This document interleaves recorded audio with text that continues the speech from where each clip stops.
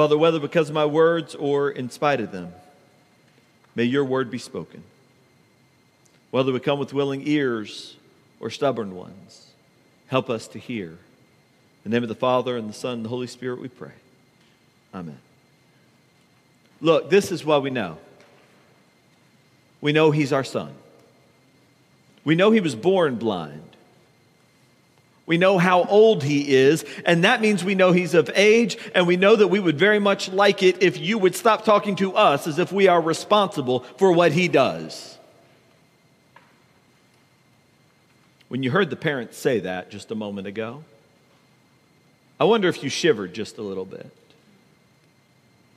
Earlier that morning, their son had walked in the door, and for the first time in his life, he had seen his parents' faces. For the first time in their lives, they could smile at him, and without a word, he would know how they loved him, how proud they were of him. But now as the authorities and the rulers glare at them, his parents all but disown him. Who has your son been hanging out with? We don't know and we don't care. How is it that he received his sight? You know, we never thought to ask. Beats us. It's not so much about what they say as it is about what they don't say. They never vouch for their son. Never testified to his trustworthiness. They never dropped the slightest hint that they have taken any joy in his miraculous healing.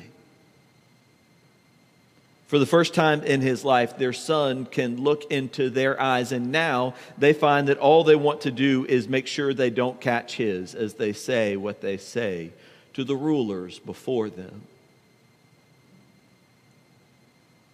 The only sliver of understanding that I can muster in my heart for these parents is that maybe their shrugging shoulders and their downcast eyes come from many, many years of learned behavior. They must have been very well practiced at avoiding unanswerable questions, because for decades, other people have been trying to find the polite way to ask them really rude questions. Ever since their son was born, people had been asking them to explain his blindness. Some of you might know that's actually where this story starts. The passage that we heard today comes from the middle of chapter 9. The full story takes up the whole chapter. We were dropped right into the middle. The story began way back in verse 1 where it says, as Jesus went along, he saw a man born blind from birth, and his disciples asked him, Rabbi, who sinned, this man or his parents? Why was he born blind? They ask it so casually, so publicly. The man is sitting right there and he overhears the question. We know in an instant that this question has been many times before asked of them. It's the sort of question that most people, polite people, respectable people, would never ask to their face. Instead, it's the sort of question most folks would ask out of earshot. But maybe like 1 out of every 20 people is too honest to wait until they're behind closed doors. And over the course of a lifetime, how many people does that equal? How many times has this man or his parents stood speechless? How many times did his parents walk him through the streets of Jerusalem? 1 out of every 20 or 1 out of every 100 people stopped them and said, I hope you won't think I'm rude. But what happened to him? Oh, he was born that way. Do you think it's something you did then? We would never be so crass as to ask that these days, I'm sure. And yet what parent doesn't know the exquisite fear that their parenting will be judged?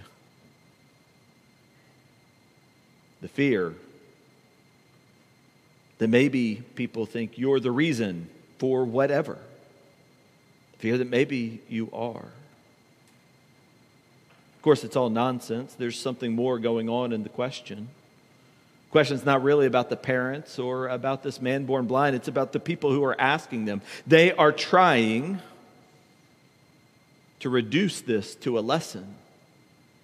To make this man born blind into an object lesson. What kind of lesson can I learn from your pain? And we all know that as well. What it is like to have our experience reduced to a lesson for someone else. What should I avoid in my own life with my own kids? How can I not end up where you did?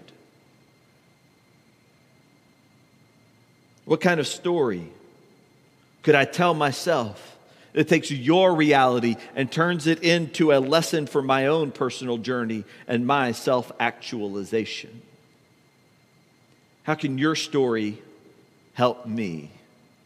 Your suffering teach me. Keep me from getting hurt in the first place. Who do you think sinned here, the man or his parents? The starting point of this story is the disciples' assumption that there must be a reason, there must be a lesson, an explanation that can make sense of everything. And when faced with that kind of question, Jesus refuses to answer it. Instead, he bends down in the dirt and he spits into it, we are told. And then he takes the spit and the mud into his hands and he places it on the closed eyes of the man as he says, "Neither this man nor his parents sinned. But this has happened so that the works of God might be displayed in him." And then Jesus said to the man, "Go to the pool of Siloam," which John tells us means sending. Go to the pool of sending. And then John tells us that the man went and he washed and then he came home seeing. But even that is not the whole story. There are one or two English translations that have a hard time with Jesus' refusal to answer the question. Jesus says this has happened so that God's work might be displayed. And there's at least one popular, well-respected translation that goes so far as to say explicitly instead that Jesus said this man was born blind so that God's work might be revealed. A man was born blind so that God's work might be revealed. That's a nice thing to say insofar as it lets him and his parents off the hook. They are not guilty. But it's not terribly comforting. To think that God caused this man to be born blind just to show off or show out. That God had stood by for all those years of whispers, all those moments of terror as if they were a small price to pay compared with the joy of the healing. The Greek itself is more ambiguous, and most translations reflect that. Going all the way back to the King James, which says, "Neither hath this man sinned nor his parents, but this happened, that the works of God should be made manifest." And the "this" is left very open. Some would say that this is the man's blindness, but it could mean the present conversation. This moment has happened. This encounter has happened. To show you what God really wants. God's fundamental desire is not to punish people as some people as an example to others, but God's desire is to heal.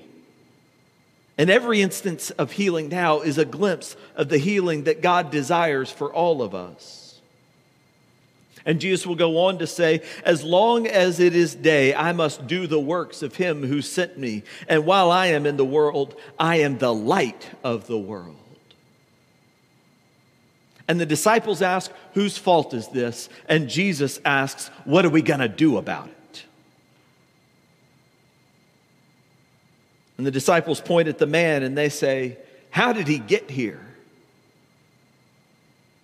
And Jesus offers the man somewhere to go, a direction, a purpose.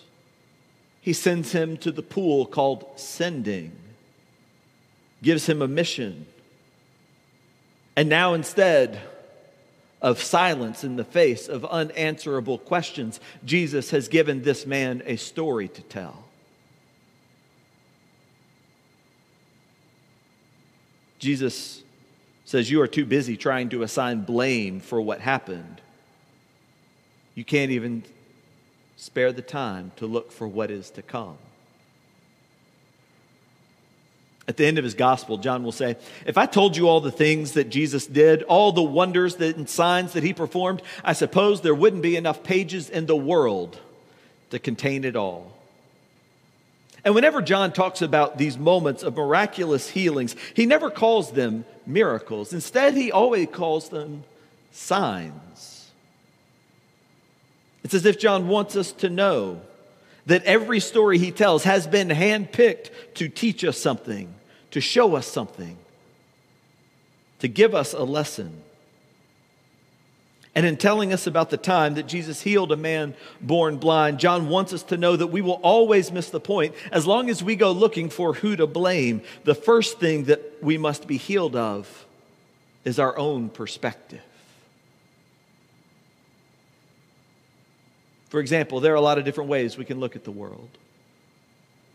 One way is to look at everything that happens around us and to say it's all meaningless. There's no higher purpose, no trajectory, no transcendent calling for creation. And there's another way of looking at the world, which is to say that everything happens for a reason.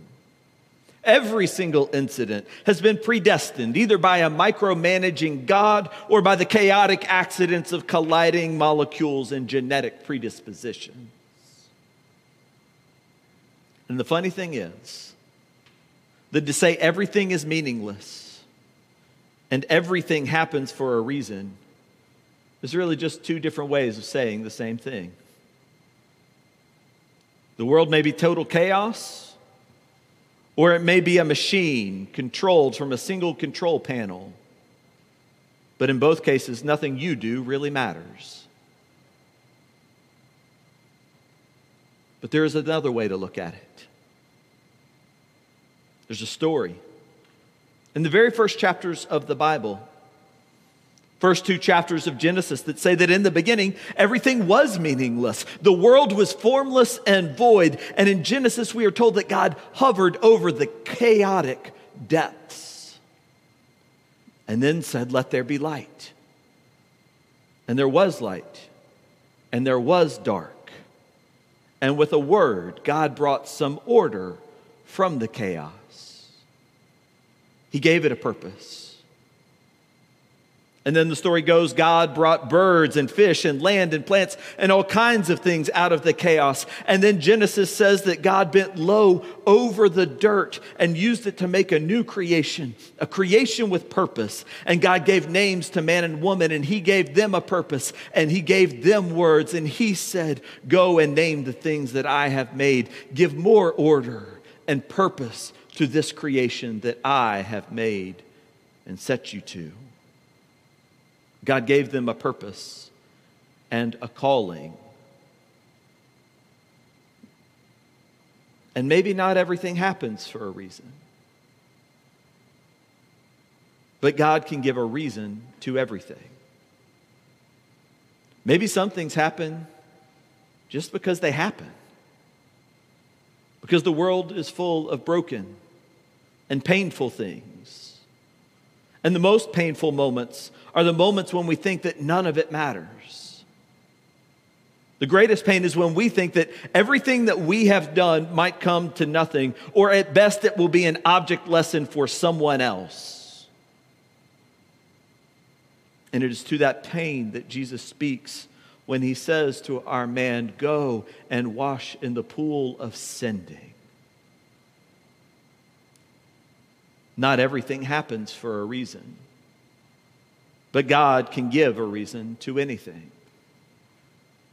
God can take the meaningless cruelty and pain and hurt and brokenness of this world and turn it toward a new purpose. God can make glory out of chaos.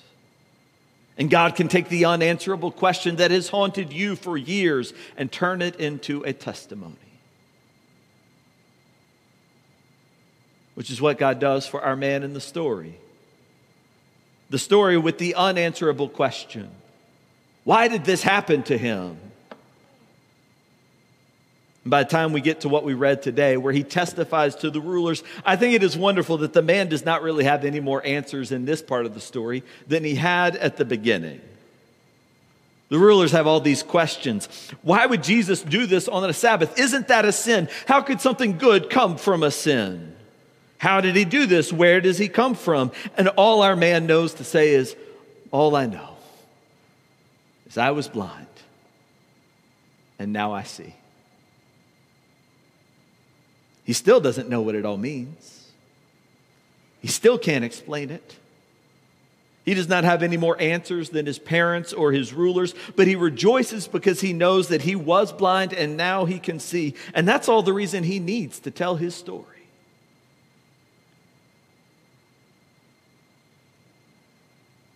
Doesn't work that way for some of the others. Right after what we heard today, John adds a little coda to the end of this passage.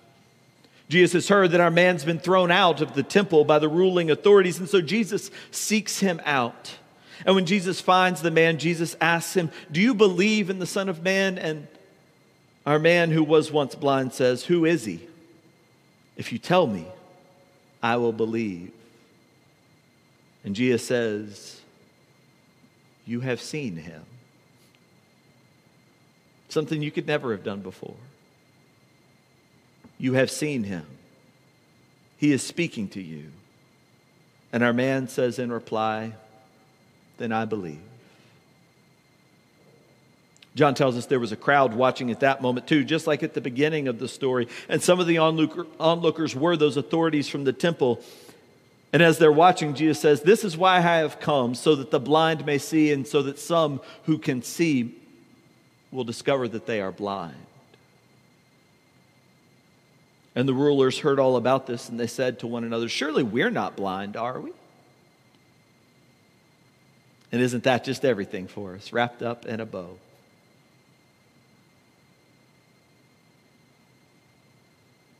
That one man was offered the healing. But if they would have accepted it, Jesus would have helped all of them to see. Jesus offered so much healing that day, but only one person saw it. The parents couldn't see it. The rulers couldn't see it. We can only guess whether the disciples ever figured it out, because all of them, the parents, the rulers, the disciples, they were trying to see the point of the suffering. They were looking for a lesson in the suffering. And I wonder if you've ever done the same. If your first thought upon hearing that someone has a virus is to wonder or even ask about their vaccination status or underlying conditions, you're looking for answers in the suffering. What can I learn from this? If your first thought at the red light, where you avoid catching the eye of the man with the sign that says, please help, is to wonder what he did to get there, you're looking for a lesson in his suffering. When you're tempted to look at the vast chasm of someone's pain and say, well, at least, you're looking for answers in the suffering. And I hope you know I'm not condemning. I could hardly condemn you for asking the same questions that the disciples asked, the same questions I have asked 1,000 times, even if I've usually been respectable enough only to ask them in my head. I'm not blaming. I'm just telling you from experience that you're looking for answers where there are none to be found. I'm saying the first healing we all need is in our perspective. And inviting you to discover what our man learned. Our man who used to be blind, but now can see. And I'm asking you to learn not from his blindness, but from his testimony. Our man knew Jesus. And Jesus came to show us that the lesson is not in the suffering. The lesson is in the healing. It's the healing who shows us who God is. It's the healing who shows us what God wants. And if you are here today and you are looking for your own healing, there are so many questions I cannot answer. All I know is that healing cannot be scheduled, and even when it comes, you'll only have just begun to understand it. But while you are waiting, I can tell you this about your suffering. You don't owe anyone an explanation for it. You don't have to prove you are worthy or unworthy of it. You don't have to bargain with God and show that you've learned your lesson. You don't have to be ashamed of saying that you're waiting for the day when the suffering ends. You don't have to be ashamed to say that you want healing. That you're praying for it. You're desperate for it. You're longing for it. Because when you want healing most, you most know what God desires for you. Hear the good news. Jesus did not come to explain how you got where you are, or why it's really for the best. He came to make sure that healing gets the last word. God did not send your trials, but God can take the worst of us and the worst of the circumstances in which we find ourselves, and God can wring good out of them, can turn them to His purpose. He can give a reason to anything. And in this story full of questions, I think the healed man has the best one. Who is this Son of Man? Tell me and I'll believe. And Jesus definitely has the best answer. You see Him standing before you. Whatever word God has for you, whatever calling or lesson or purpose, you'll know it by the healing. Don't settle for less. In the name of the Father, and the Son, and the Holy Spirit we pray. Amen.